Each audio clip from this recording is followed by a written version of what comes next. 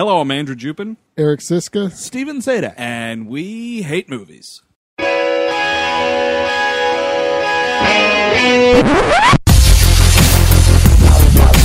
all go a little mad sometimes. You know, it's Halloween. I guess everyone's entitled to one good scare, huh? Sometimes that is better. Zombies have entered the building. They're at the door. They're coming in. It is time to keep your appointment with the Wicker Man. They're coming to get you, Barbara. He's sick fucks. You've seen one too many movies. Now, Sid, don't you blame the movies. Movies don't create psychos. Movies make psychos more creative. Put the fucking lotion in the bag! What an excellent day for an exorcism. Hello, everyone. Welcome to We Hate Movies. Thank you for tuning in to the program. If you're new and a first-timer, thanks for checking us out. And you're here just in time to hear us talk about the first anthology film we've ever done on the show. Anthology horror, one of our favorites. I mean, everybody loves a good anthology horror. You got your Creepshow, that's a big one.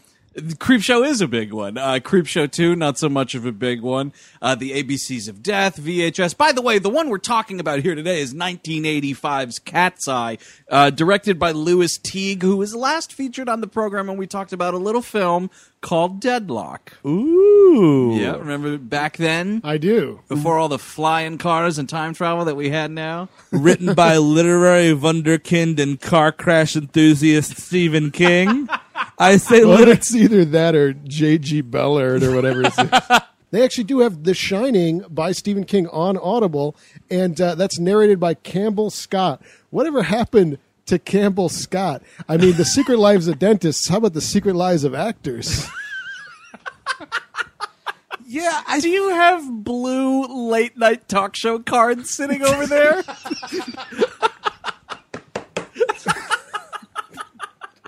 It's called Doing a Show. It's called Being Prepared.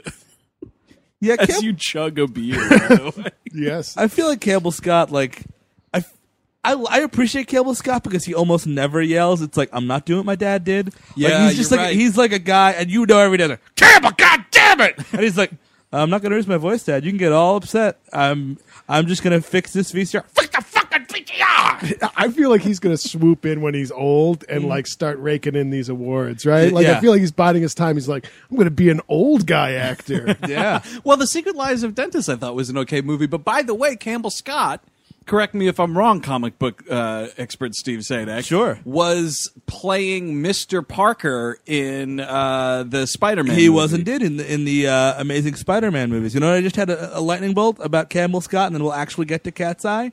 I think his whole career was kind of sideswiped by Kevin Spacey.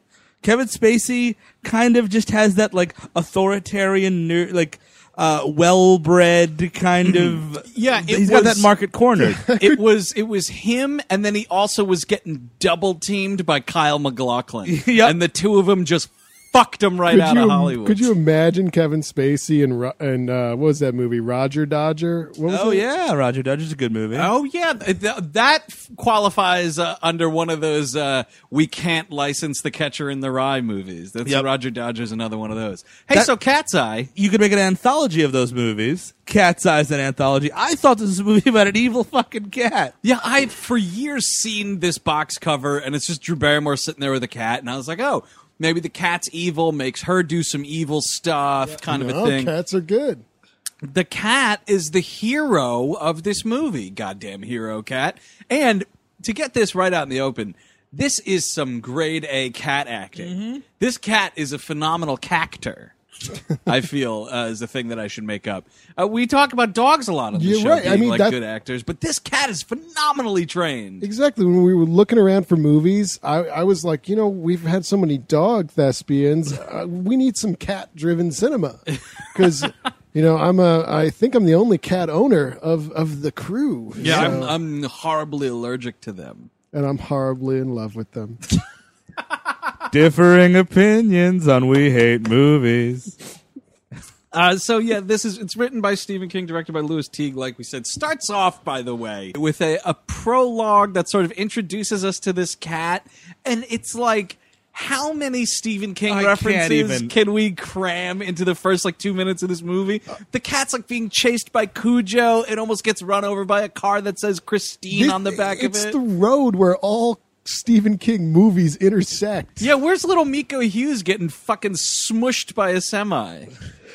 It's one thing to be like, okay, it's kind of clever if, you've got a dog that looks like a little bit like Cujo, and then a car. No, it's literally Cujo. It's literally Cujo, or a car that looks a little bit like Christine, but the bumper sticker says, I am Christine on it. Hello, beep, beep. It's like it's like a Halloween costume, a Batman Halloween costume where it says, hi, I'm Batman on it. Well, that's which I always hated. If it's one of your kids has a really shitty Halloween costume, and you don't want everybody to be like, so what are you supposed to be? You just put Batman on it, so all the other parents and teachers know, oh God, that's Batman. All right.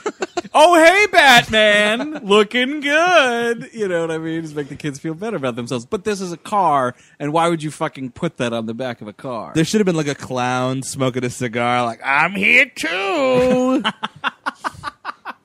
I was waiting for a balding 40-something actor to be walking around trailing an axe behind him. That doesn't happen. Or those weird little mouth balls from the Langoliers. Oh yeah, the Langoliers. The Langoliers. They look like clams with teeth. Mm-hmm. Or Anthony Hopkins wandering around being old, going, whoa, all these dogs are missing. What's going on with that? Hearts in Atlantis. Hearts in Atlantis. I didn't see that movie. Or yes, I did see that movie. I saw that movie, but I can't tell you much about it. He's got sort of psychic powers and bonds with a kid. I don't know. It really seems creepy. That's not the end of the Stephen King references, though. In the first segment of the film, James Woods is watching The Dead Zone on TV. Oh God. And quoting along with it, and he has the line who writes this shit or something like that. It's oh, I get it. Oh, I really get it. Oh, that's hysterical. Speaking of a movie that I would we spend so much time on The Dead Zone. I'm oh man, I wish I was watching The Dead Zone. It's totally 10 to 15 seconds of a close-up on a television that's playing The Dead Zone. I almost turned it right off and put The Dead Zone on. Final Stephen King reference, the mother in the third segment of this movie is reading Pet Sematary. One you missed, Andrew, is Morgan Freeman being arrested for murder, which is the beginning of the Shawshank Redemption. And you didn't... So this cat somehow hitches a ride to New York City. Cujo's chasing him, and he runs into the back of this truck, paper truck or something. Oh no, it's a tobacco truck. It's a cigarette truck. There you go. Yeah, bringing everything full circle here. And yeah, I mean, this cat knows to hide, which I don't understand. Cats don't know. Cats are very smart animals. No, they know how to hide. No, they do. They're not going to be oh, something's chasing me. I better hide in this. It's an Oliver and Company move. They've done it to me. Yeah. No, they get under the bed. Watch out. So this movie, I think the best way to talk about this movie is just to go segment at a time. Yeah, because the only through thread here is the cat, and it amounts to fucking nothing. Mm-hmm. Just fuck all nothing, this cat. It doesn't even matter. And oddly, a lot of these horror anthologies usually have at least 4 stories behind them. Mm-hmm. This one is just 3. It's a brisk 90 some odd minute movie. Yeah, everyone's 20 something minutes. It's 3 Twilight Zone episodes back to back. Yeah, just not good Twilight Zone episodes. No, they're lesser than. So the first one, James Woods stars as a guy. They don't have titles, so I just have to do a log line. James Woods stars as a guy who's trying to quit smoking. And I did not know this was an anthology movie. Even while I was watching it, I didn't even pick up on it. So I was okay, so we're gonna go through with this whole story, but then it switches and I'm oh, it's an anthology movie. In the worst way possible. Oh, by the way, this movie has one of the laziest IMDb plot things. When you go to its page on IMDb, it just says, a stray cat is the linking element of 3 tales of suspense and horror. Great. Barely is this cat the linking element, by the way. So the suspense and horror of nicotine withdrawal. we open on James Woods, mild-mannered, I don't know, business-ish man who... It's the 80s. He's a business-ish man. Yeah, of course. He's got a tie. What more, So he loves smoking cigarettes, and he wants, he's going to quit. So he goes to this company to quit. Like, it's called Quitters Inc. And he's like, this is the time. He's going to fill out their forms, and he's going to quit. Meanwhile, he's filling out these forms, and there's a man like weeping next to him, which is hilarious. And like the dude's wife comes out, and she's seriously fucked up. She's like, she's in tatters. Her clothes, her hair. They worked her over back there. They really did. And yeah, he's getting nervous. He's like, should I leave? He's James Woods, so he's already on edge because that's his whole thing. And he is like that James Woods type of like, but because he's a smoker, he like ups it, like it's like James Woods times 5. Well, he's like Jeff Goldblum if he was a nasty prick. You know what I mean? That's kind of the James Woods. Like it's a little. He's smarter than you, but he fucking knows he's smart. He knows he's smarter than you, and he will not hesitate to tell you at all times that you've been outsmarted by the great James Woods. And I love James Woods, do too. but that's just his demeanor. There's He's no smarmy. shame in being beaten by the best. We were beaten by the best, boy. And his friend is like, don't worry, man. It'll change your life. You're smoking. You want to quit? They will make you quit. So he's like, you know what? I'll fucking do it just for a laugh. And he goes in, and to his dismay, Alan King's running the whole outfit. That's a big red flag right away. Oh, no, Alan King. We got a comic from the 60s. This is where you wound up after you left the Catskills. So evil Alan King's Heavy, this weird bearded guy, goes out into the streets and finds our cat, the titular cat, right, roaming the streets of New York City now because the cigarette truck went to New York, obviously. Didn't go to Maine, which is a big... No Maine in a Stephen King movie. Get the fuck out. No, thank you. I think it almost totally invalidates your project, Stephen King, if you don't set it in Maine. How am I possibly going to take this seriously? And by the way, where was Stephen King Boulevard we just saw at the open of this film? Was that in Westchester? That doesn't belong there. No, it doesn't. I don't know where the hell this cat got picked up with. So they grab this cat and take it back up to the evil corporate lair of Quitters Inc. But before I almost forgot something here. Before this guy grabs that cat, the cat sees a mannequin come to life who is Drew Barrymore. She's in the third segment. And Drew Barrymore, who's like a ghost in a mannequin, is telling like the cat to save her. It's the creepiest part of the film, probably. It is, but do you want to talk about shit that goes nowhere? Oh, yep. This apparition in a mannequin that this fucking cat sees goes nowhere. Well, the thing is, it's really about... This is like Stephen King was tasked to write a movie. Like, hey, Stephen, we love you. Here's $100,000 for an advance. Write us a movie in 2 months. He's like, no problem. And he's like, oh, fuck that. Movie's due tomorrow. And he's like looking through his short stories. He grabs 2 and he's like, I don't know. Get out of here, cat. And he wrote the third one, which was the only original piece. And then he just kind of peppered 2 little crappy references to what the third act is going to be. Apparently, and again, this is just IMDb trivia, so who knows anything from anything, but the cat was supposed to have a longer prologue that explained the cat's position on everything and the cat's motivations for where it was. The cat kept on showing up late to set, hungover, hired a real party cat. So much catnip all over its nose. The trailer is just full of turds and catnip. Jingles is fucked up again. God damn it. It's like Wired, but with a cat. Louis Teague's just trying to kick it. The kitty speedball. That poor Tabby. Is that a breed of a cat? A tabby cat? Yeah. You know what I'll never learn in my life? Breeds of cats. I just know Tabby, and I kind of guess everything's a tabby, but I know only this kind of cat. I can tell you tabby. a Siamese cat. I know what those look like. That's as far as it goes. And I'm fine with that, because I'm never going to have a cat in my life. All right. So, James Woods sits down to Alan King, and Alan King's like, listen, kid, you're going to quit smoking. You didn't fill out your form the whole way. Where's your daughter go to school? And he's like, I didn't think that was pertinent to the investigation about my quitting smoking. How about this? I'll let you keep being an asshole, and you can let me keep being a successful businessman. Fill out the form. So he gets down to it. Basically, the whole thing is this. They work off of fear, of threatening people. They scare people into not smoking, basically. He opens this curtain, and we see this weird room, and there's our little cat. The cat of Cat's Eye is sitting there. And I was like, hey, it's the cat from Cat's Eye. And he's like, now, watch what happens if you smoke a cigarette. And this floor is electrified, and this cat just starts getting zapped, and they work this kitty over. And it's unfortunate because, again, this cat hates. It's like, oh fuck, oh goddamn, you know what I mean? Some scenes the cat was fine with, getting pet by Alan King. I'm sure is a blast.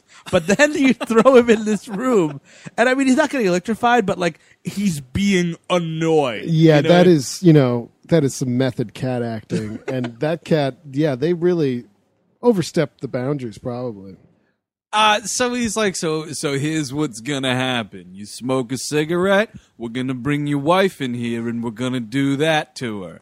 And he's like, oh, geez, fellas, I guess it's okay. I won't smoke a cigarette, but this seems a little extreme. And he's like, oh, you think that's extreme, huh?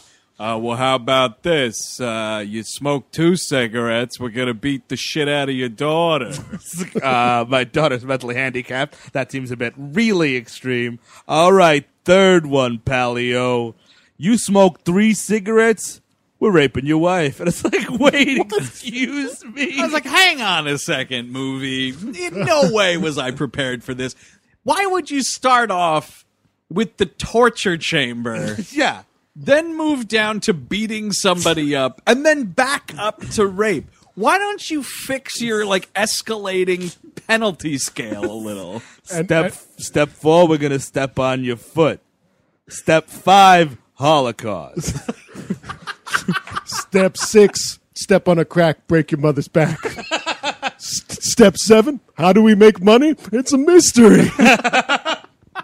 Yeah, I don't know how. There's no thing about it costs $100,000 a week, Palio, and you ain't smoking no cigarettes. And he's saying that just when you think I don't have anybody on you, there's going to be 5 guys on you. You're going to be watched at all times.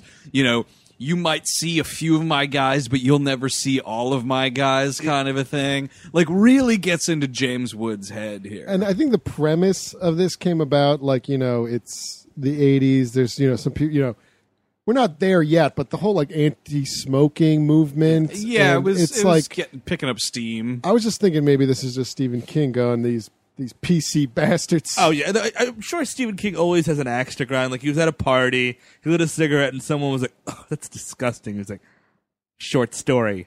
They're monsters. You know what I mean? I'm being tortured by these people right now. I get it. You want to rape my wife? Excuse me? I just asked you to put your cigarette. No, you're not going to rape my wife, goddammit. I'm pregnant, okay? Yeah, you're going to rape my wife with the cigarettes, huh? No, I don't want a deformed child. You're a rapist. That's the weirdest thing is Alan King is like, we got a real sick guy on hand that'll do the job for you. So this guy is just cool in his heels, waiting for somebody oh man, I can't wait. Phone rings. We got one! This dude goes to work. Oh man. Yeah, he's got a stipend, he's got a nice little room, just getting all worked up, waiting for it, waiting for the next big day. Man, I fucking hate smoking so much. It just makes me want to rape everybody. It's so weird, Stephen King. I'm sorry, you're a weird guy. This is a weird idea. It's a really weird idea. So James Woods goes home, and, he's all paranoid. This is when he's watching The Dead Zone, so that's when we're watching The Dead Zone, just thinking about The Dead Zone. And I'm like, hey, that's a better movie. That's a movie that has a clear-cut idea that I could get behind. And he ends up rummaging around he's looking for a cigarette that night. Oh, he didn't get ridiculous. the message at all. And then he basically it's pretty much confirmed there's an assassin in his closet. There is someone hiding in a closet, and it's so stupid. There's these 2 boots, these 2 rain boots, and you're like, well, maybe they're just standing up there, or maybe someone is standing in them. And he throws an umbrella in there, and someone grunts. Yeah, he's got an umbrella, and he's ready to beat someone in this closet. And he opens the door, and there's no one there. and he's like his thing of golf clubs falls out, and he beats the golf clubs with the umbrella and then throws the umbrella into the closet, and you just hear oof. And he starts like talking to the closet because he's just like terrified to confront this person. The thing I don't get is, where does Alan King get the money for this? Like, what?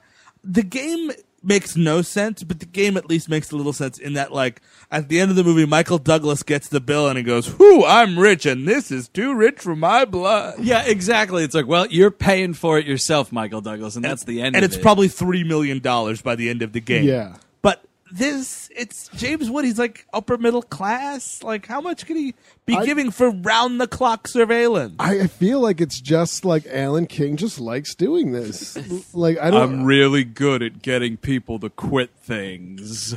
Also, it's really weird that they specialize in smoking. Yeah. He doesn't ever say, like, you know, well, we can get people to quit booze, quit drugs, quit gambling. It's only smoking cigarettes. Like, that's it. Yeah. It's really weird. Not It's the marijuana, PC not police. nothing. It's the PC police, Yes. man. That's what they want. You can't even smoke in parks anymore, man. What's next? I can't smoke in an airplane? The idea of smoking in an airplane is science fiction, and I smoke some No. cigarettes now and again. It existed. It happened. No, I know, but that's what I mean. It's so insane to think about a world in which you're in a fucking tube, a pressurized tube in the sky, and everything is fucking just so. And you're like, you know what? I need to light a cigarette right now. Yeah. Let me fire up my old fucking butane lighter here and just Funny story smoke about up. that. When I was a kid, well, it's a short story. Sort of like a Stephen King short story. Me and my family were flying to Europe in like the really early 90s, and my father had to sit in a different part of the plane because he was a smoker. And he was just smoking in the airplane. That's so fucking crazy. I know. It's like, I think it was because it was like going to Europe, so I got the tail end of it, but it was just like, one of my early childhood memories is smoking on an airplane. Well, not me smoking in an airplane, but It's just like bringing a gun on a plane, being like, "What? It's my right. I got to bring my gun." Like, what is that weird? Is that strange? Hey, you know what? If I live in a land where I cannot bring a gun on a plane and then smoke a cigarette while I'm waving my pistol around, well, I don't want to live in that America. It's like Alan King is trying to rape my wife. Like, that's what America is doing right now. This episode's brought to you in part by Rocket Money, and they have this question for you. They handed to me just now. Mr. Rocket just handed me this.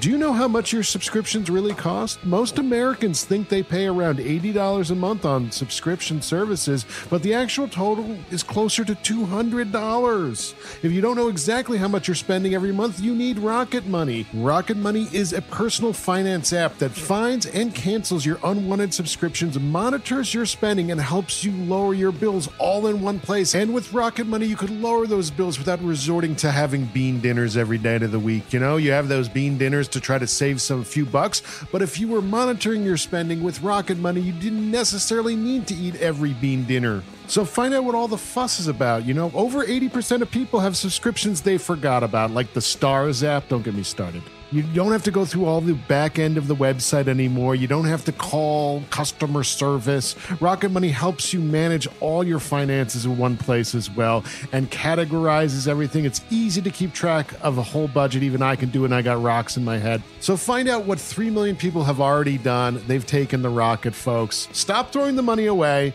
Cancel unwanted subscriptions and manage your expenses the easy way by going to rocketmoney.com/WHM. That is rocketmoney.com/WHM. Once more, rocketmoney.com/WHM, which stands for We Hate Movies.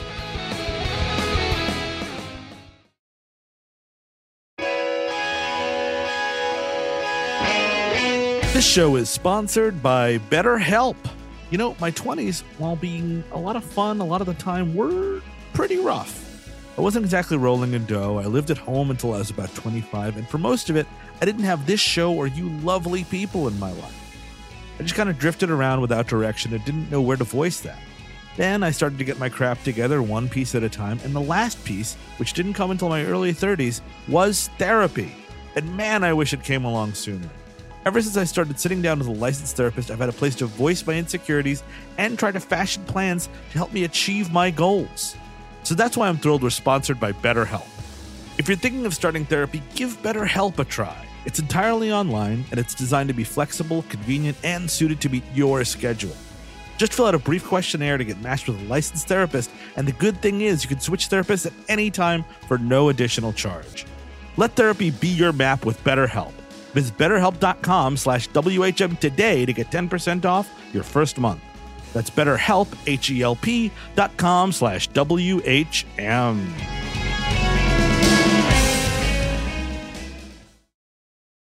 So he's all paranoid, and he's got a cigarette, and he doesn't light it, and he's talking to the man in the closet, and he's like, just go tell Alan King that I did not light this. I did not light this cigarette, okay? Can you do that for me? Can you just say I did not light this cigarette? Okay, please don't rape my wife. And he calls Alan King the next day. He's like, "Oh my, you gotta get me out of this. You can't get out. I arbitrarily am gonna watch you for the rest of your life now."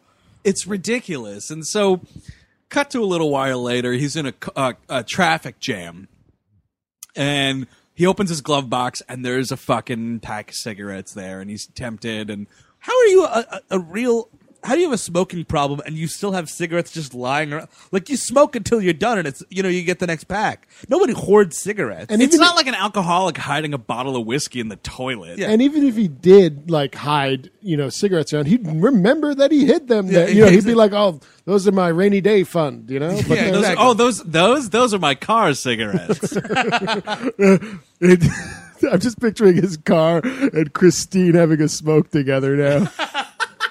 Because they're car cigarettes. They're car giant smoke cigarette? Yeah, car put in smoke the exhaust pipe or something. Christine. Traffic. Before he gets into this traffic jam, he has a party at his house, or it's like a work party or some shit. This is the most ridiculous scene in this segment. So he's walking around this party, and everybody is smoking, and it's a really disgusting. People are smoking cigars inside, a lot of big fat fucking cigars, and there's a haze of smoke everywhere. Why wouldn't he just throw a party every day? The secondhand smoke on this thing, that's a good call. Well, that's something that Alan King doesn't really set up. No, also listen, by the way, if you find yourself in a situation where you may be intaking some secondhand smoke, I'm going to run your dog over with my car. I'll go easy on you. Because he put a tracker in his lungs or something? If you smoke hashish, I'll give you $10. Yeah, it's weird. I mean, none of it makes sense anyway. Well, that was the funny thing was... I'm watching this movie, Alan King's explaining the rules and everything, and I was like, so can he smoke weed? Is weed still cool or what? What's hey, Alan King, I'm really terrified right now, Alan King. But before I leave this office, I have one question with you. Can I smoke grass or what? What is the weed policy? What is the chewing tobacco policy? Yeah, I mean, I think it's just straight up cigarettes. He's not concerned at Quitters Inc. with anything else but people smoking filthy cigarettes. Also, by the way, if you're doing Quitters Inc., why not a nicotine patch? Did those exist yet? I mean, I don't know when the patch came around exactly. I'm not sure about that. I'm not sure. There might have been lozenges or something. Yeah, there was definitely at least I think the gum was around at the very least. You had the gum. But this party is like a political cartoon of smoking. I was expecting to see a pig in a tuxedo and a top hat and a monocle come out say, old boy. Yeah, it's just somebody smoking a cigarette that says American workmanship on it. It's being lit with $100 bill. An anvil that says Congress is dangling above it. I fucking hate political cartoons. Can I just say that? I hate their fucking obviousness, and it's just always, everything's labeled for you, just so you get it. Well, no, Bart, that song is about the budget gap. This is about the deficit gap. I mean, it's just... Well, that's also why they put labels on kids dressed as Batman. Just in case you don't get it. The pig says my wife is a slut. Well, that's a complaint. Good luck getting that filmed or whatever. Speaking of the game, one of my favorite actors, what the hell's this guy's name? James Rebhorn. James Rebhorn is in this scene, like being an asshole. Like he's a drunk cock. He should have been credited as drunk cock in this movie. He's fantastic. He's like he's drinking. He's like, yeah, the big account's coming up. You know, he's in all of his James Rebhorn majesty, and he's like, hey, you want a cigarette? And he's like, yeah. I quote, like, what are you, gay? Like, yeah, it's like it is an example of a 50-year-old man peer pressuring another 50-year-old man. Come on, coward. And like, because James Woods, like, he wants a cigarette so badly in this moment. Like, he's like, it's like this hallucination where now his buddy there is smoking like 2 packs at once. There's smoke coming out of people's ears. Yeah, I was like, what is in these appetizers? Because this dude is tripping balls. A woman dressed as a carton of cigarettes walks in. Like, yeah, there's what? a couple of dancing cartons of cigarettes. Yeah, like, what's great about that? It's one of my favorite parts in this whole movie is when he sees the dancing carton of cigarettes, he just looks at it, and the reaction on James Woods' face is like, oh, well, that's stupid. He's like, well, that's obviously not real. And then there's a tray of appetizers, which is somebody's face smoking a cigarette. Oh it's like a big God. fucking Henson puppet. Dude, it's like deviled eggs with eyes. Yeah, that it was like something out of Pee-wee's Playhouse. It scared the shit out And of then me. there was a painting of like Alan King out of nowhere, And like with it had like eyes. real eyeballs, and it was smoking. And then suddenly he appears in like a white suit walking down the staircase of his house, and all of a sudden like a cover of the Police's Every Breath You Take starts playing. that is so strange. And then Alan King's like lip syncing it and dancing. I was like, what is going on? I know, it's like David Lynch all of a sudden. The cover is like also when they put the cat in there, they play Twist and Shout, which is also a bad cover because this movie had like no money behind it, and they were like, well, Yeah. we want to get these songs, like we need to have this terrible cover of Every Breath You Take. This guy's no Sean Combs, I'll tell you that much.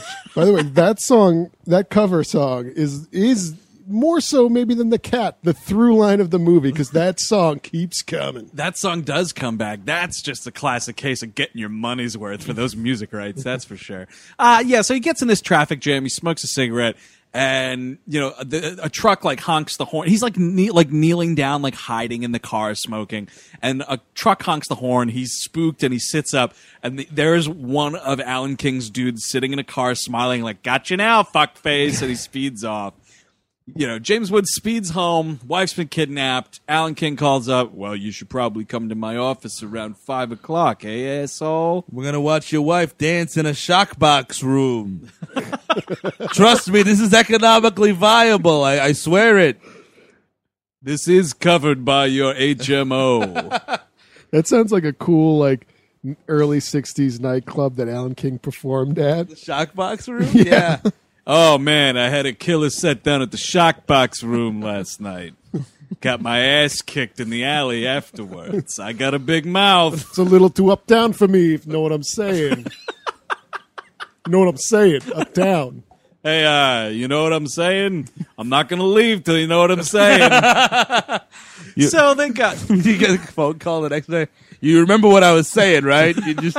It's a little bit uptown. She's stuck in this box and she's freaking out. And then Twist and Shout comes on. They start shocking the shit out of her. And James Woods is like being held down. There's like a little bit of a struggle. It's a lame fight scene. He tries to like throw a stool through the glass at first. Yeah. What are you doing, kid? Oh, you can't break the glass for the Shockbox room. It's break proof. Rule number 1. I know it's uptown, but come on, kid. You are veering dangerously close to Dracula right now. You are taking a right turn to Dracula. Eric Siska stars in Too Close to Dracula. I can't do the voices with these kids, you know? I am Dracula, Catskills comedian. Also ran afoul of something uptown. It's like Broadway Danny Rose, but instead of old Jewish comedians, it's all monsters. Sign me the fuck up. Yeah, that sounds great. Oh, yeah, sure, I work with Dracula. That guy was a real fucking scumbag. Oh, he's took all the good tips out of the jar. What an asshole. Oh, God. Dracula took my virginity. haven't seen that movie in too You long. had it coming. What, Broadway Danny Rose Yeah. or Broadway Danny Dracula? I haven't seen Broadway Danny Dracula in a long time. We've yet to make it. That's the problem. Well, I'm glad we got some Dracula talk in on this spooktacular. It's Halloween, baby. And I'd much rather talk about Dracula in the fucking shockbox room of this movie. You can't break the shockbox room. I spent $1 million on it. I'll never get it back. Lord knows where all this finance is coming from. Fuck it. What do you care? It's a Stephen King movie. Be thankful you're not in Maine. You're lucky we're not on a crab boat right now. You're in an upscale New York City office. Hey, you better thank your lucky stars we're not picking blueberries up here, okay, asshole? Now get in the shockbox room and dance. Because this is a movie. And your wife is 2 cigarettes away from getting raped. Lest we forget my rape threat we tossed in at the beginning of this segment.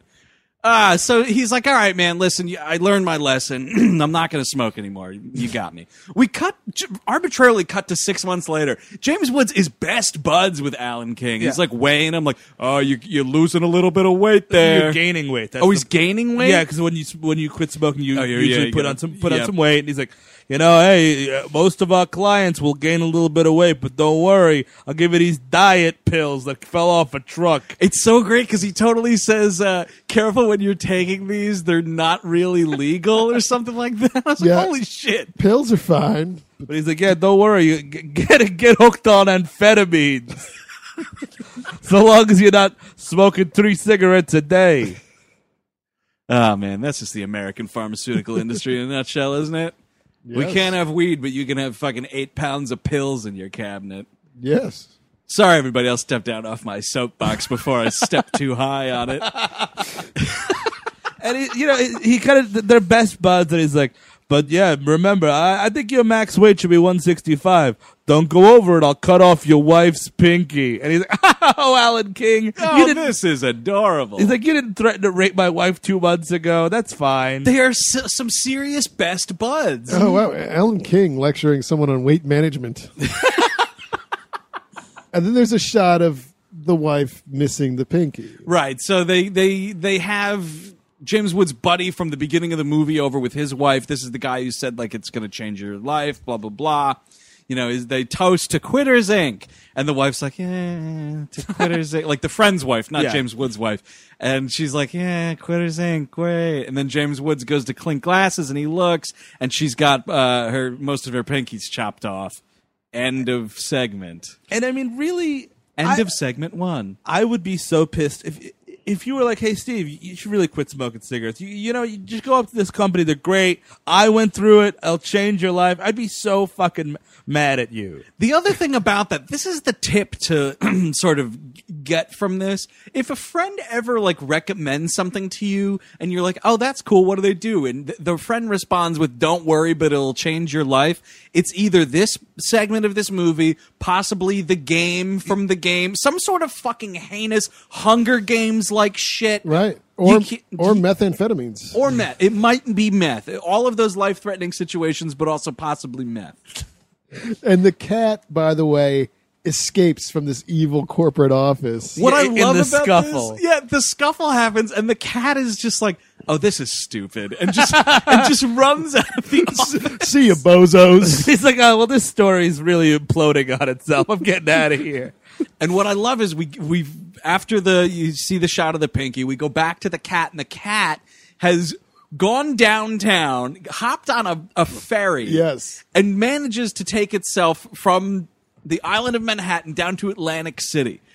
People who don't know geographically what's going on here, that's like a 3-hour drive in a car. This cat manages to find its way all the way down to the boardwalk. that's okay. it. It's no problem. And what I love about this, because this is like a real hobo kitty here, because he's riding the backs of trucks, and then now he's down. He actually hangs out with actual hobos under the docks at Atlantic City, and he eats part of a hot dog. Oh, that's and right. He's got like the real dirt hobo life. How the fuck are you gonna get a cat to eat a hot dog? Like, I just, you know what I mean? Like, that's gonna take some time. What? You can't just put a hot dog down like, here, cat, eat this hot dog. They're very I think particular. it's like that, and how their teeth work. I mean, it would probably take a little while. Do you think it was a prop hot dog made out of cat food and they just shaped it into a hot dog? Stephen King's cat hot dog. They are interested in something. I'm sorry, cat hot dog just tickled me the right way. Is that on Audible? Yeah, it's read by Louis Anderson. Oh my God, these cat hot dogs. They're mostly for cats, but I love them. Louis, that's not in the book. You have to stick to the text. I'm just thinking about food. It's really hard for me to read when I'm thinking about cat hot dogs. You guys see me fall off that diving board or what? That was embarrassing. You know what'll fix the hole in my heart? A cat hot dog. Oh, God, I don't even know. Oh, God. It's just cat food molded into a hot dog. Normally I just eat regular shaped cat food, but sometimes it's more fun to shape a cat food dish into something else. Like a hot dog. Cat hot dog. Get this guy a job on the Food Network. Fucking 10-time chop champion, Louis You ever Anderson. have cat food duck l'orange? Ooh, it's delicious. So the cat leaves the hobo camp. And thus the second story begins. We're seeing some Atlantic City fat cat, not played by Alan King. And also Alan King's really good in the first one. This guy's good in the second one, but I kind of wanted a bigger heavy. I feel like this was kind of went to a couple of people and it came down to this guy. I would have liked a supernatural Alan King in all different scenarios. That would have been pretty good. Like he's the devil or something. Oh, yeah, that's he like was just the devil. By the way, did someone say fat cat? I'm sorry.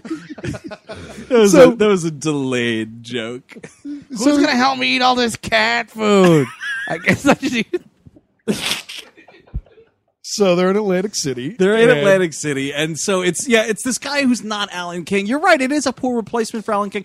It's like what's his face from Superman 3 being a shitty Lex Luthor. Exactly. It's like Robert Vaughn and like replacing. Well, that's kind of the whole movie, though. It kind of goes down. We start with James Woods and Alan King, and it's like okay. And then the next one, you think it's going to be like something like the Twilight Zone movie, where like different stars and different segments. These people just keep popping in to have some fun. Or Creep Show, maybe Ted Danson's going to show up. Yeah, no, Ted Stryker from Airplane. Trade down. And the Meg Ryan's father in Armed and Dangerous. Oh, that's the old guy? Yes. Oh, my God. This is the fucking D team they brought out for this second segment. And now Meg Ryan's father is there on the side of the street in Atlantic City, and he's a big fat cat. He's got his I guess like tux on or whatever. Yeah. And he's got a buddy and some chicks there. Yeah. And they're like, you could bet on anything in this town. Hey, there's a cat across the street. Let's bet to see if it dies crossing the street. Oh my God, this is fucking sickening. And the woman's weird because she's just like, oh, I hate cats. My dad used to kill them. And they're like, wait, what? And she's like, hey, look, a cat. She's really like, never mind. It's $2,000 on the table. I love money. She gets all hot and heavy for money. So that guy and the girl are begging the cat to cross the street so it gets hit by a car. Yeah. The old man takes the bet of the cat living. Yeah. And right, the cat will get across safely. Disgusting. Betting on life. And this guy's a real piece of shit because he's like, come here, kitty, come on, kitty, kitty, kitty, kitty. Like he's trying to do it. And he's like, all right, if you get to do that, I get to do whatever I want. So the cat starts to go, and then this old man causes a car accident, which like blocks the street for the cat to make it. It's pretty fantastic. It's a great move by this guy. This guy is a seasoned gambler. And he's like, oh, you didn't say we couldn't do stuff like car accidents. What's fucked up, though, is when the cat crosses the street and everyone...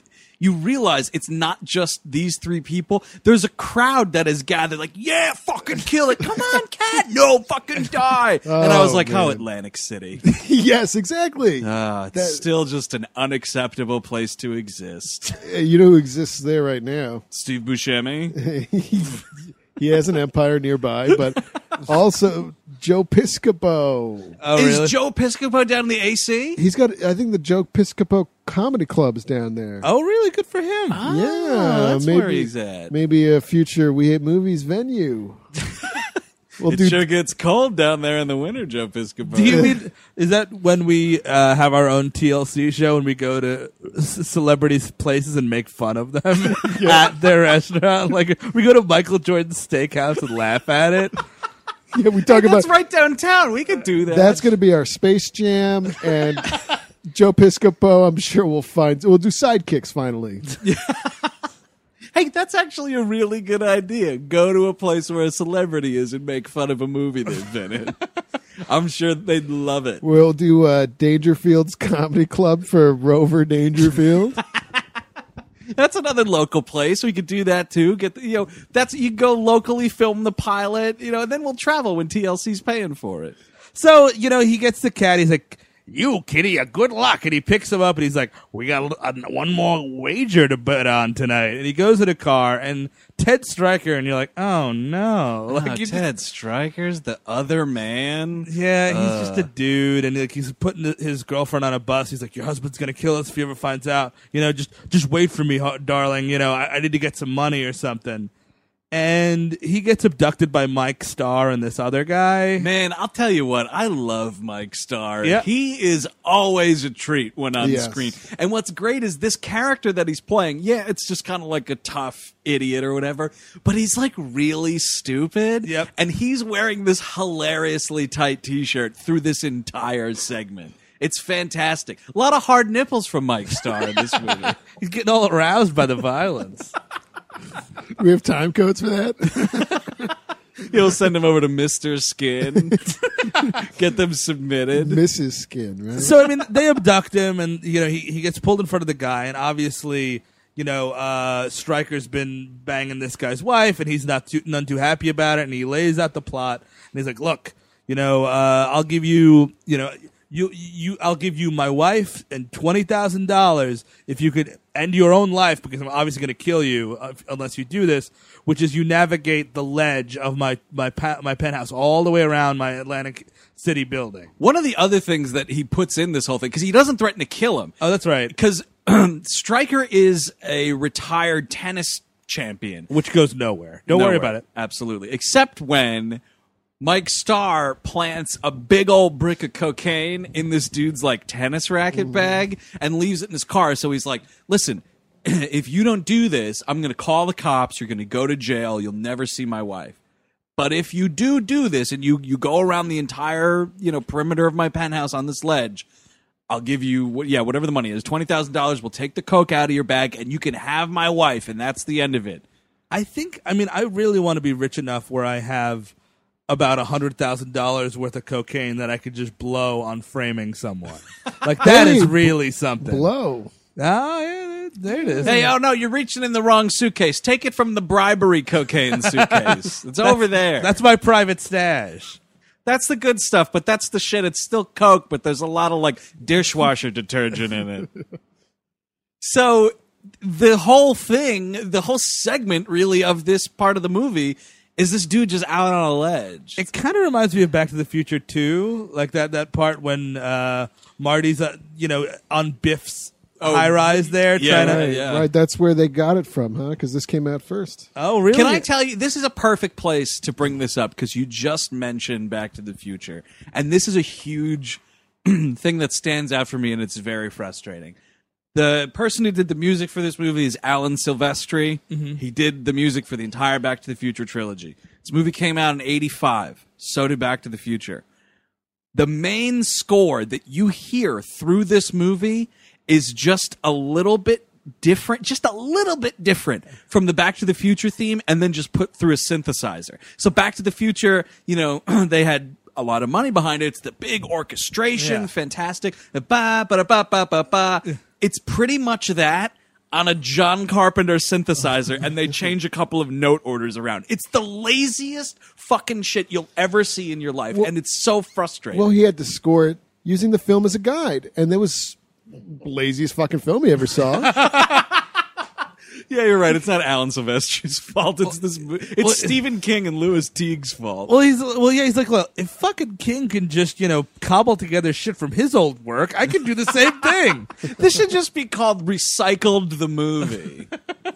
So, I mean, and this is kind of, the movie kind of stops. I mean, you actually like this segment a little more than I did, Andrew. I find this one, I found the first one very propulsive. I didn't know where it was going to go. Like, what the fuck's Alan King going to do? This one kind of stops everything dead because it's just a lot of, creeping along that ledge, just he's going to get there. I mean, what I liked about it, though, was throughout the whole thing, it's this old bastard trying to mess with him. Yeah. So, he's out on that ledge, and the guy, he's like, yoo-hoo! And he's hitting him with a blanket. And I was like, that's kind of funny. And then he gets to this window, and the fucking window opens, and this guy's got a horn, and he's like, ha ha! He's got a vaudeville horn. I don't know where he got this thing from. He got it from 1921. That's where he got this horn from. And then he took it right off of Marx Brothers' corpse. Yeah. And then stole it from Harpo's cold dead hands. And then by the time this guy's actually doing it, he's getting around. And I think there's some nice looking car models, by the way, model cars. There's some practical. Yeah, the movie's 85, so it's all practical effects. There's a lot of reverse projection and superimposition and stuff like that. Yeah, it's nice to see a little nostalgia there. And he gets around all the way around this building basically, and then the old man's his piece de resistance of annoying this guy is a fire hose. This fucking fire hose from the roof of the building, and this guy's just ha-ha, and he's spraying him with it. I think you could fuck my wife and walk around my building. Well, it's great because this cat is such a good actor. All in his eyes, all in his cat's eyes. He's in the room, and you can tell he's not cool with any of this. He fucking hates this old man's guts. He's hissing at him. Cat judgment. That is a So number much cat one judgment. cat move is the hiss, and he's great at it. I hate it. I hate the cat hiss. When I hear a cat hiss at me, I want to punch it in its cat face. It's so annoying. I can't stand cat hissing. I remember right before Hurricane Sandy last year, me and my girlfriend were coming back from a movie that we got Cloud Atlas, which we got kicked out of because they're like, hey, assholes, there's a hurricane. Do not watch Cloud Atlas right now. And we walked by this vacant lot, and there was this fucking rough and tumble cat, and he's just sitting there like he knew a hurricane was coming. And I looked at him, and I'm 5 feet away. He looks at me he's like, I'm going to fucking make it, and you're not, because I'm a cat. Well, that cat definitely means business. Yeah, absolutely. I have a cat, and I've only ever heard it hiss once. Really? Yeah. My sister's got a cat. It hisses all the time. I cannot stand it. Oh, I guess maybe I just like one cat. Never mind. I got hissed at by a couple of security guard cats a couple weeks ago. Wait, were they security guards in a building? Were they wearing little red jackets? Yeah, I was on the Upper West Side, and I tried to walk into a nice apartment building, and cats hissed at me. No, I was walking home from all the right, movies. Rocco, here's a little glass. Here's some milk for Christmas. That's your tip. No, I was walking home from the movies. I was walking in my neighborhood, and there was this parking lot, behind this restaurant, and under the dumpster, there was a cat that was, clearly giving birth. You could hear a lot of, baby cats and shit.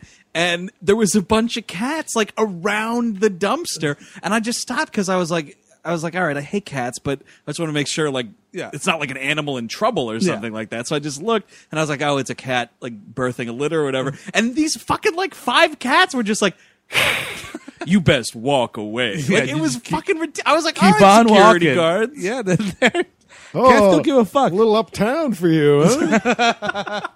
All right, so instead of our TLC show, let's mail an animated pilot to 1996 called Security Guard Cats.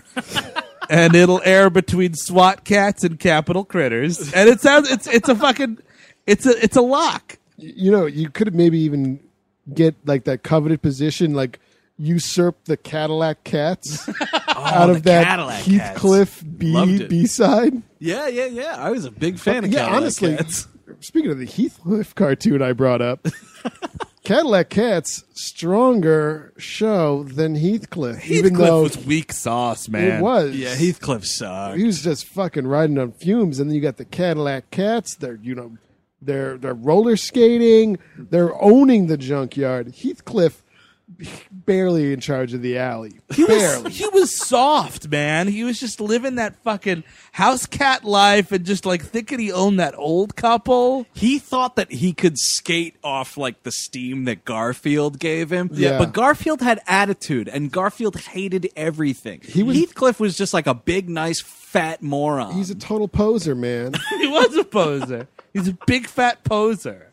So speaking of big and fat, this old guy winds up getting bested. So this dude makes it all the way around. Stryker comes back in the window. What we have to set up is the pigeon, which is fucking hilarious. Oh my god! This nightmarish pigeon, like this pigeon, it's on its ledge, and Stryker's like, hey, he can't really kick it because he's on a ledge. He's like, get the fuck out of here.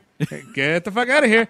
And the pigeon's like, no. And it just starts pecking at him and until his feet start to bleed. It's fucked up. At that point, I would be like, all right, I know it might throw me off balance, but I have to at least just like jut my foot out really hard to try to like shoo this thing away. Yeah. And it's just attacking him, and his fucking little Argyle sock has just got this like little red dot on it. So he kicks the thing hilariously. And you think that's the last time we've seen this pigeon. What a nod to Hitchcock. So he gets back inside, and this old guy has just finished telling this assassin, now when I say, good job, Mr. Stryker, you come around the corner with your silenced pistol. So he gets in the window. Dude comes in, and he's like, I'm going to stand by my word. The cocaine's out of your car. I've got your money right here, and you can have my wife. And the dude throws down this bag and a bunch of money, and this chick's head falls out. Pretty cool. Pretty cool twist. Pretty grim ending. I kind of dug it. Yeah, it takes a little long to get around that building, but this is where I'm like, oh, okay. And, Stryker's a tennis pro, so he gets the upper hand out of this old man and this fucking 70-year-old goon. Yeah, he's like a retiring age assassin almost at this point. Dude mucks it up. Stryker shoots that guy hilariously, and then he's like, I'm not going to kill you, old man. I'm just going to make you do what you did to me. And like he's out on the ledge, and he's fucking with him. And then this pigeon comes back and just pecks his feet till this old dude just falls off the building. Correction. Old dude does not fall off the building. His cartoon falls off the building. It's absurd. I'm so glad you said that. It's really, really bad. It's just it's the shot of this building, and then you see like this little animated shadow figure just like kind of stumble and fall. There's no detail to it whatsoever. It's a shadow person. It's heavy metal. It looks exactly out of heavy metal. It's like fucking John Candy. It just goes right over the edge. Heavy metal, man. Talking about making your skin crawl. So that dude's dead. He lands on his vaudeville horn, and like the cat just watches him dead, and you're like, all right, the cat got you, I guess. Yep. Not really. The cat just kind of left. Again, things got too heavy for this cat, and he couldn't handle it. Yeah, fuck this. He's always in the wrong place at the wrong time. He really is in the wrong place at the wrong time. He's a little Forrest Gumpish, you know what I mean? Like, he keeps finding himself in these sticky situations. Like, well, I gotta go on now. My planet needs me. You are correct, cat. I will not stand down to Cuba. This communist threat will not stand. Thank you for the great advice. The cat is mentally challenged, so he doesn't understand what integration is, and it's so adorable. Wow, that's a movie I want to see.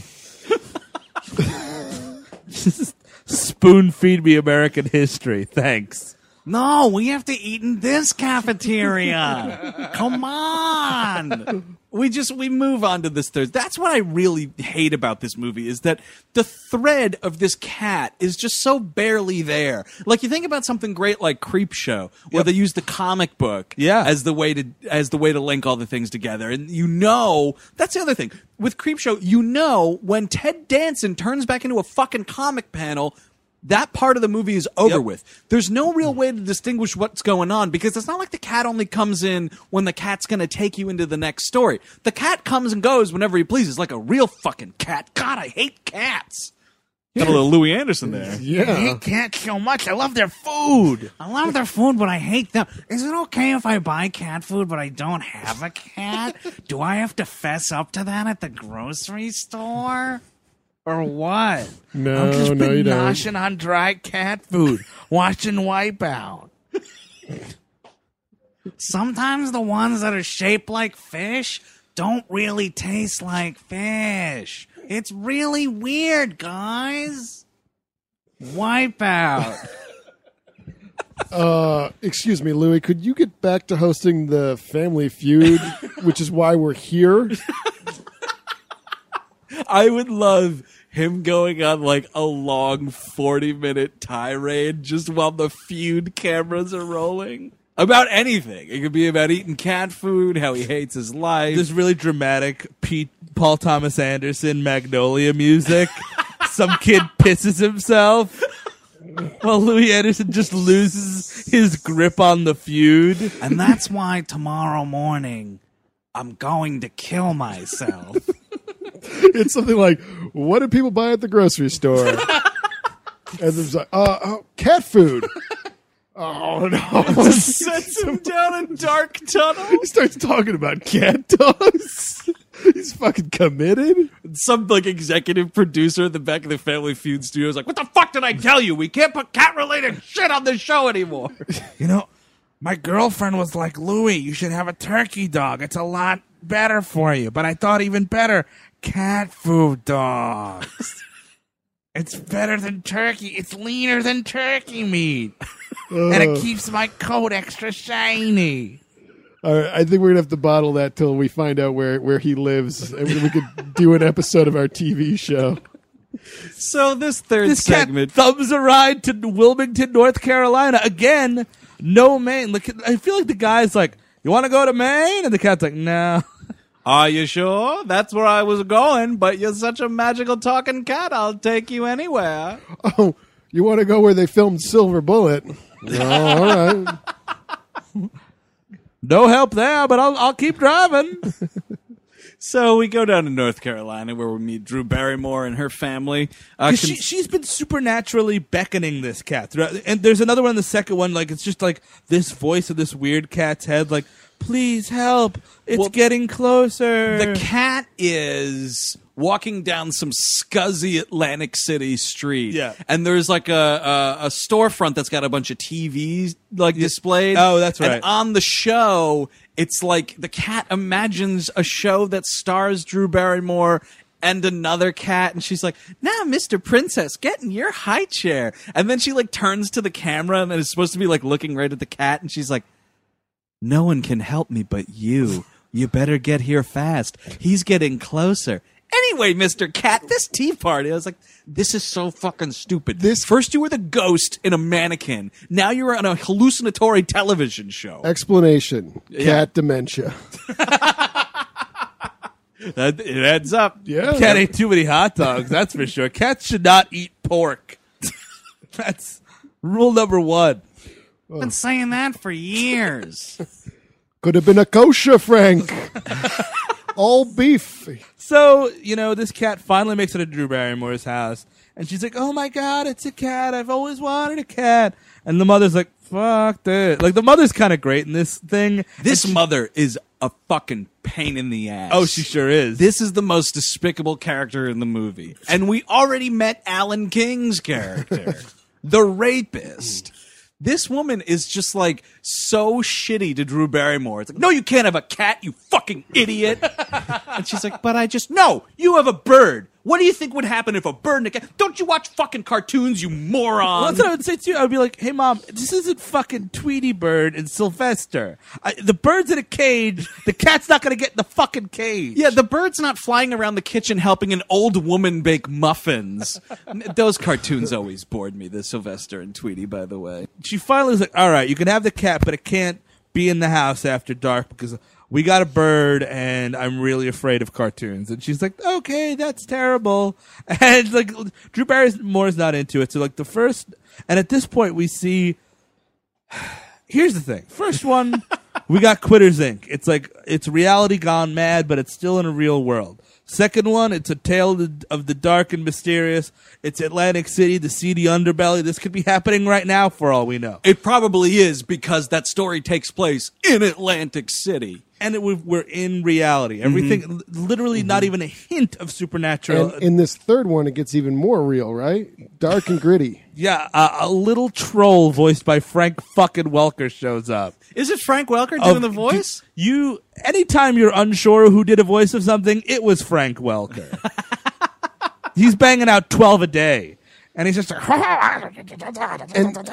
I hate that shit. To add insult to industry, I almost said to add insult to industry, which I guess this movie is to the film industry.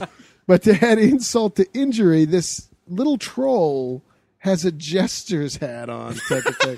He's dressed like a harlequin entertainer. Yeah, it's like not only is it a little nasty troll, it's a little stinker. I hate it so much. It's a little stinker. It looks like the Rancor with the hat on. Yes, it does. It's just very suspiciously like the Rancor wearing a hat. And he's got like a little stinker sword that he carries around with him. It's fucking obnoxious. And that's what this third one is. And you're like, really? We were like, I thought this was going to be like child abuse or something weird with the cat. Well, kind of is. Yeah, Explains Drew Barrymore today. Emotional abuse, sure. And, but no, it's just this little troll that's going to... And, like, for whatever reason, the mother's like, well, you know what they say about cats? And I'm like, no, what do they say about cats?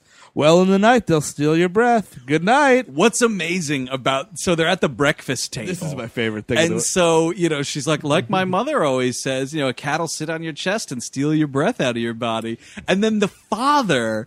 Apparently this woman has like an off-the-boat immigrant mother because then this dude, speaking of Dracula, slips into this Dracula impression like, well, you know what your grandmother always says?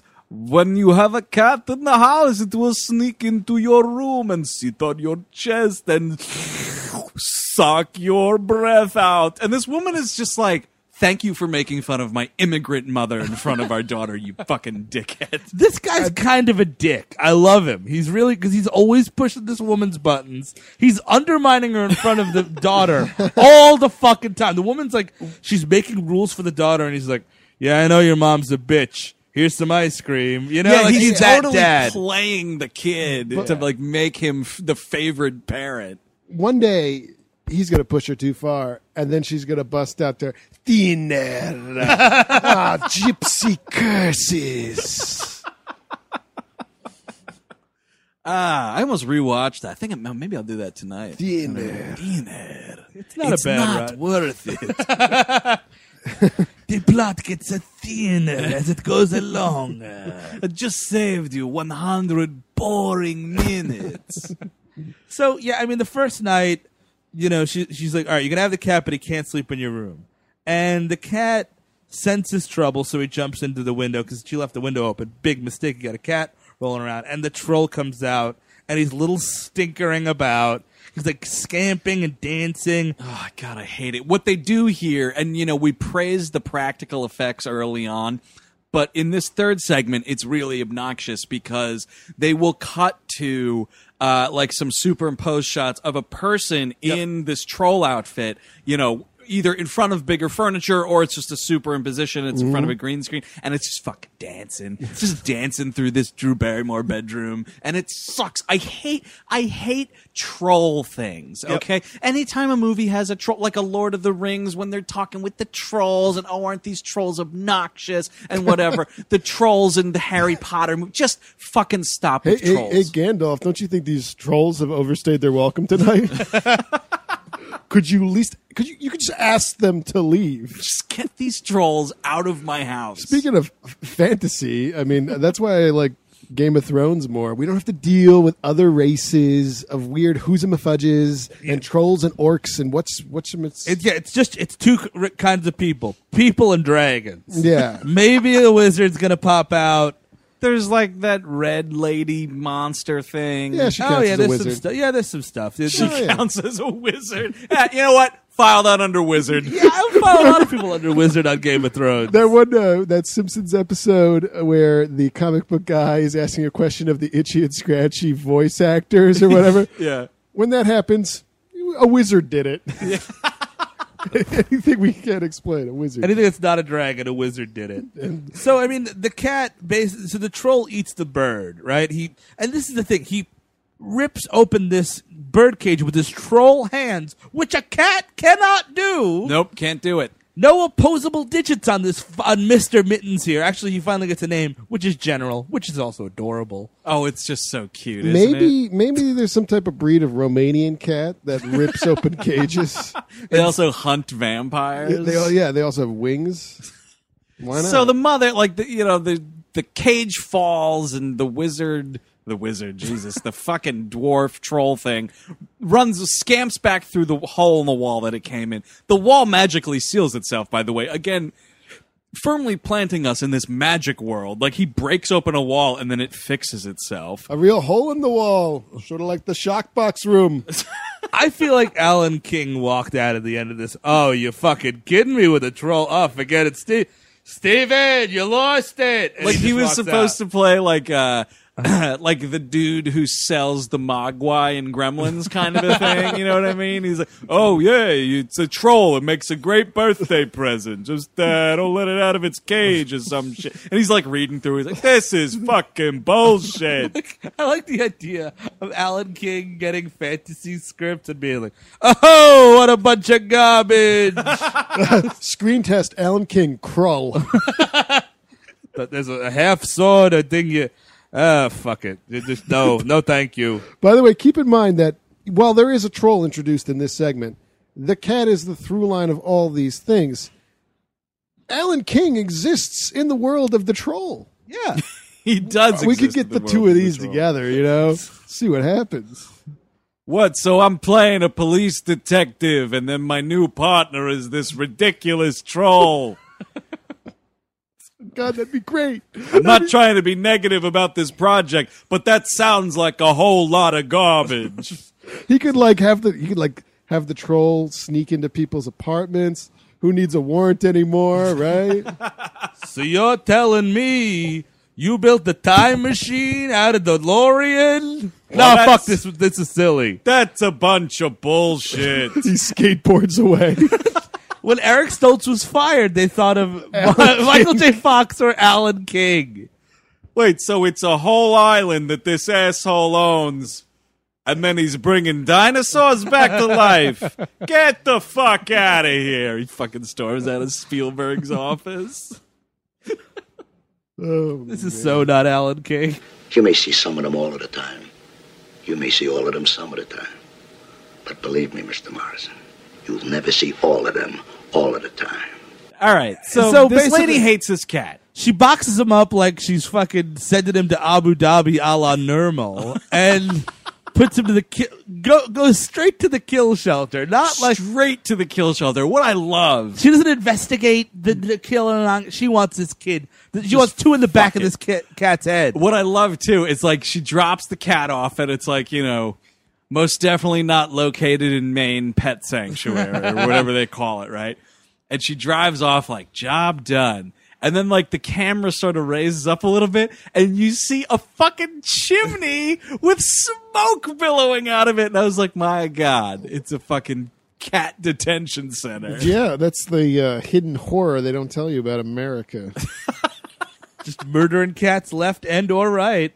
So this cat, sensing the danger, like plays it cool. Like the dude comes in and he's like, by the way, cat, tomorrow it's your day to die. And the cat's like, yeah, that's what you think. It's been 21 minutes, cat. No one's claimed you. We're allowed to kill you now. But the cat he gains the confidence of the commandant and shows him that he could do the accounting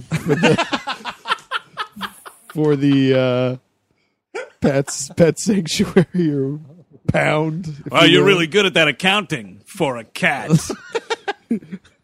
Little toots his hands on a little ticker tape. You're doing good. The last guy we had in here, chicken scratch. Well, he was a chicken, but last guy we had in here, we fed him to Louis Anderson. He eats cat food and cats. He's like Alf. I auditioned for Alf. It didn't go so well. I offered to eat the cat in the audition process. They hated it. I was thrown out of the studio with blood all over my face. Oh, that God. poor man. I never thought I could hate him more, but thanks. So it's cat to the rescue, right? Because this is like, Yeah. I mean, this is honestly it's like a children's movie. We all have of a sudden, we have not talked about the actions in this segment very much. Because, really?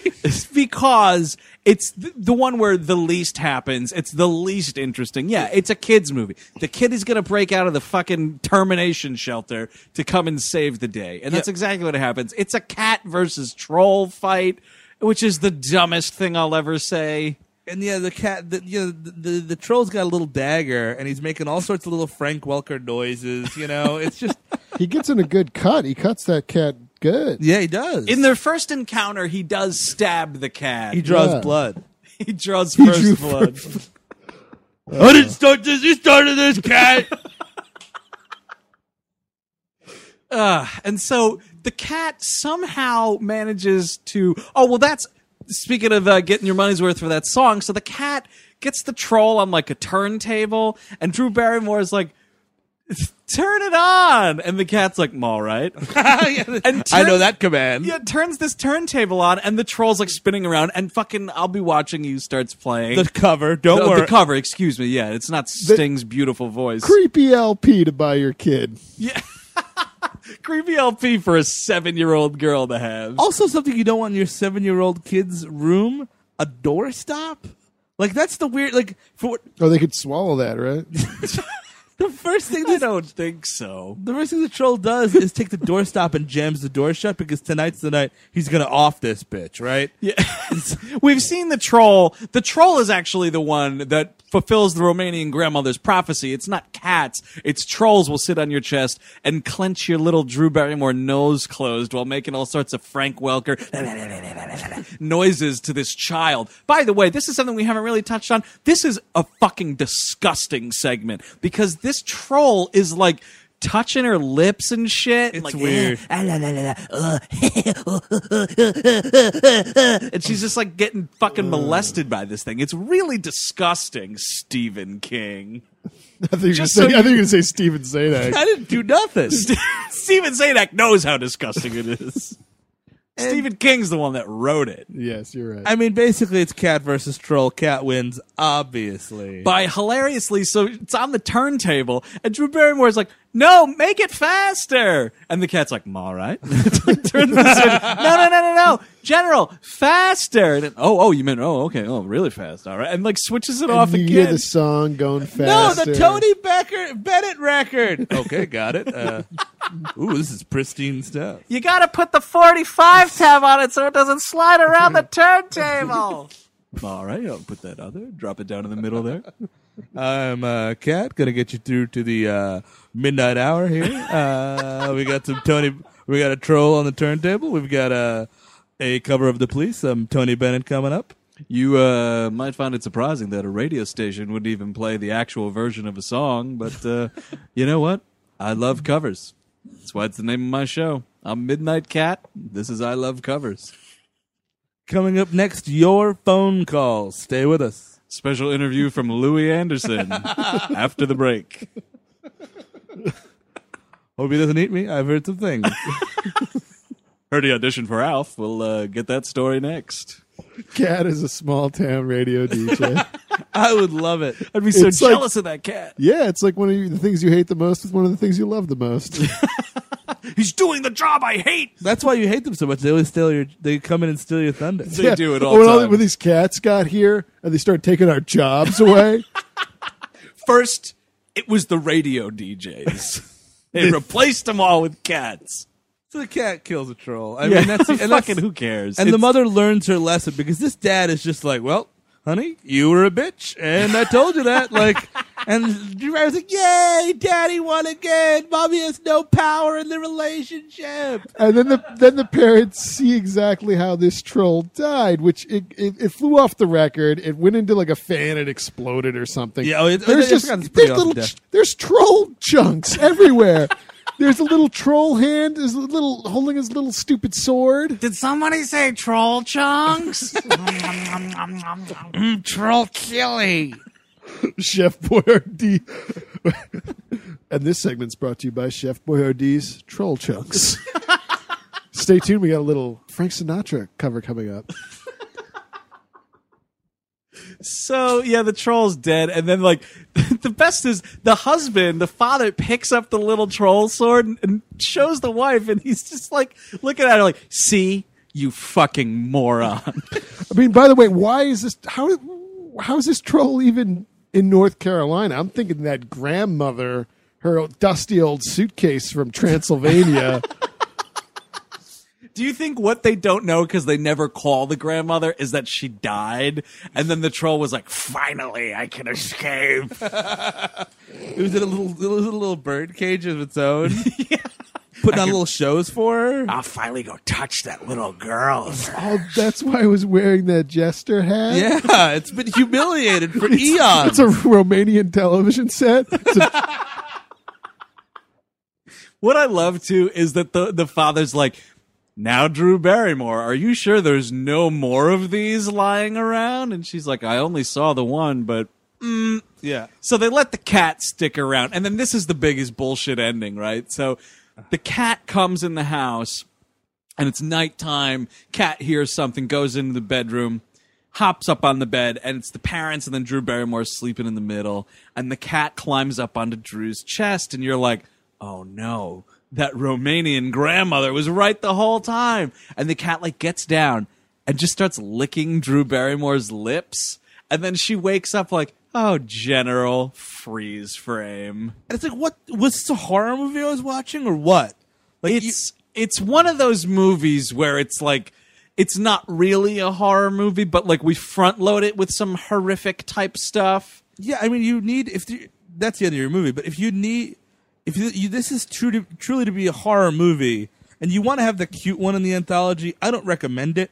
You need at least 4, first of all. You have to have at least 4. I think that's a standard that all horror anthologies should abide by. Mm-hmm. At least 4. Because that way, if you do want to have the cute one, you can still say, well, you know, it had 3 fucked up things and then this stupid cute one that they threw in. Like that kick the can in the Twilight. Yeah, I was about to say, what's the count on that? We got...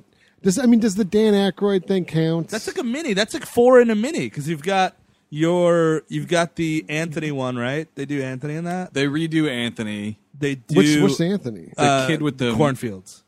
The mind control. Oh, right. Like, yeah, it's a great day, Anthony. Yeah. Right? Yep, That's, yeah. They got the airplane, the Shatner one redone with Lithgow. Right. Kick the can. And Vic Morrow. Vic Morrow, yeah. The Vic Morrow one, yeah. So that's 4. I think that's all of them. And then, I mean, the Dan Aykroyd one, it's sort of like, it's your bookend. It's your bookend thing. We obviously, Rod Serling's not around anymore, so we got to find something. Fine, it turns out Dan Aykroyd's a monster or whatever happens. I wouldn't count it as like a segment, though. That's the bookend thing. Right, that's where I feel like Creepshow is the only one. It's the best that does that right. I feel, because I'm thinking about, oh my god, that fucking VHS, the framing device in VHS, where it's also found footage of people wandering around a house filled with VHS tapes, is so terrible, and it amounts to nothing. You don't know who these people are that hired this team to break in to find that tape and whatever else. And you don't know who the people are that are collecting these tapes either. Yeah, I think VHS is a bit thin. It's got like 1 to 2 segments that I like in it. I was okay with the Ty West one. Yeah, I was cool with the Ty West one. I think the vampire one was really cool. The vampire lady. Oh, well, that was a little hard to believe with the camera being in the glasses. Yeah, that's she's like it's like a pixie thing. Yeah, like it's like a evil weird pixie. Yeah, it was spooky. It was okay. I mean, there's that one. I mean, I don't know. I don't want to go listing all the segments or whatever, but I feel like nothing's ever going to beat Creepshow. ABCs of Death doesn't really have a framing device other than we're just going through the alphabet. Yeah. Which is, it's kind of interesting. And some of those are okay. Some of those are flat out terrible. Mm-hmm. But yeah, like you have to find a certain kind of balance. And I'm sorry, as far as framing devices go, like a cat wandering through all of them is not a good thread. And also, in the first 2, the cat doesn't really do all that much, but then all of a sudden in this third one, it's like the central character. Yeah. I got a question for you guys. Did you guys stick around for the end credits? Yeah. That song? The Cat's Eye song? Yes, it's like, ba-na-na-na-na. Cat's Eye, Cat's Eye. Yeah, wait, let's treat everybody a little bit of Cat's Eye. I didn't know I was under your spell. I couldn't know there was no way to tell.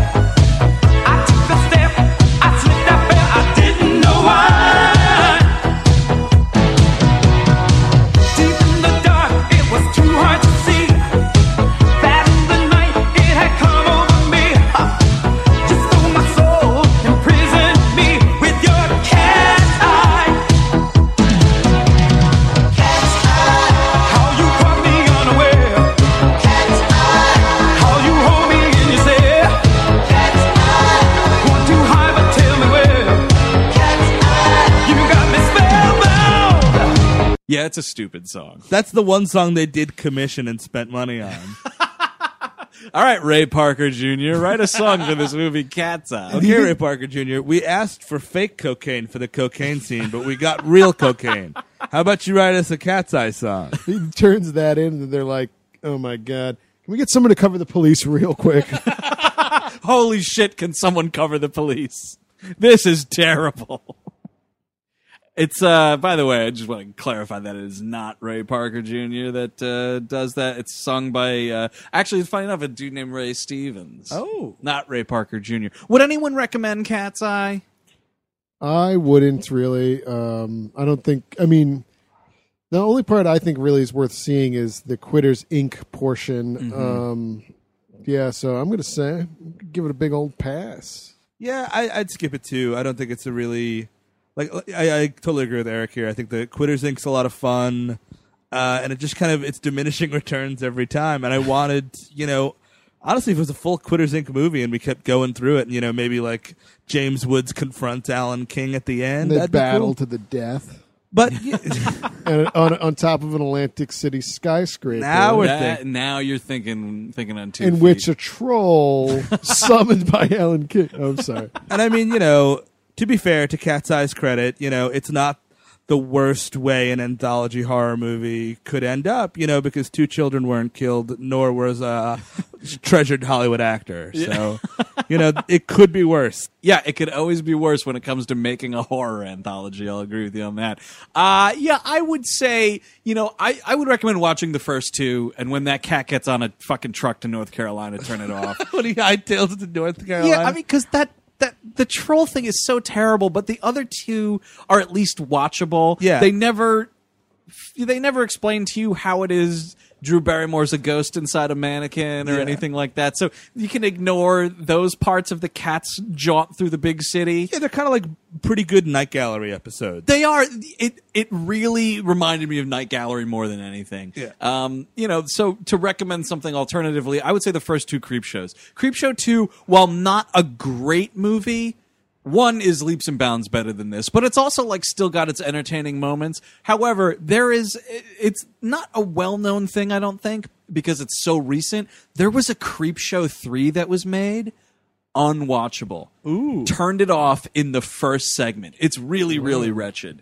But the first 2 are pretty cool. The cigar store Native American I almost said sketch, but segment that they have is pretty awesome. So, if you're looking for horror anthologies this Halloween, stick with your first Creepshows. And I don't know, I guess ABCs of Death. I didn't see VHS 2. I was so turned off by VHS 1, but I've heard terrible things. Did you guys see it? I haven't seen it yet. No. I probably won't. That's totally fine. Totally acceptable. That's Cat's Eye from 1985, directed by Louis Teague. If you want to get a hold of us, you can check out more information about the show on WHMPodcast.com. Find us on Facebook and follow us on Twitter. We are at WHM Podcast. Right into the mailbag, weallhatemovies at gmail.com. If there's some other horror anthologies that I'm obviously missing, let us know. I think maybe we should do like a Halloween mailbag, like the end of the month, because we got some emails about some other stuff. We got some good emails on alternative Brad Dourif titles that I asked about with Body Parts last week. So keep them coming. If you got some horror anthology recommendations, toss them our way. We'll do a mailbag at the end, sort of wrap everything up. Also, any spooky stories you may have. I definitely want to hear if you've got a troll in your past, or you came across a comic of the caliber of Alan King. Or, honestly, if you have, please send in your Cat DJ audition tapes. We will pass them on to the right people. Yeah, the right people at YouTube and BuzzFeed, and get it where it needs to go. Subscribe to the show on iTunes, rate and review there if you get a chance. You can also find us on Stitcher Radio. Download the Stitcher app and stream the first 5 most recent episodes of the show on the go. There is also our own app. You can purchase that and stream all of our bonus episodes. Or WHMPodcast.bandcamp.com if you want to get the bonus episodes one at a time. They're all there, too. That's about it. We will be back next week with the 4th installment of our 2013 Halloween Spooktacular. Until then, I'm Andrew Jupin. Steven Zeta. Eric Siska. Take it easy.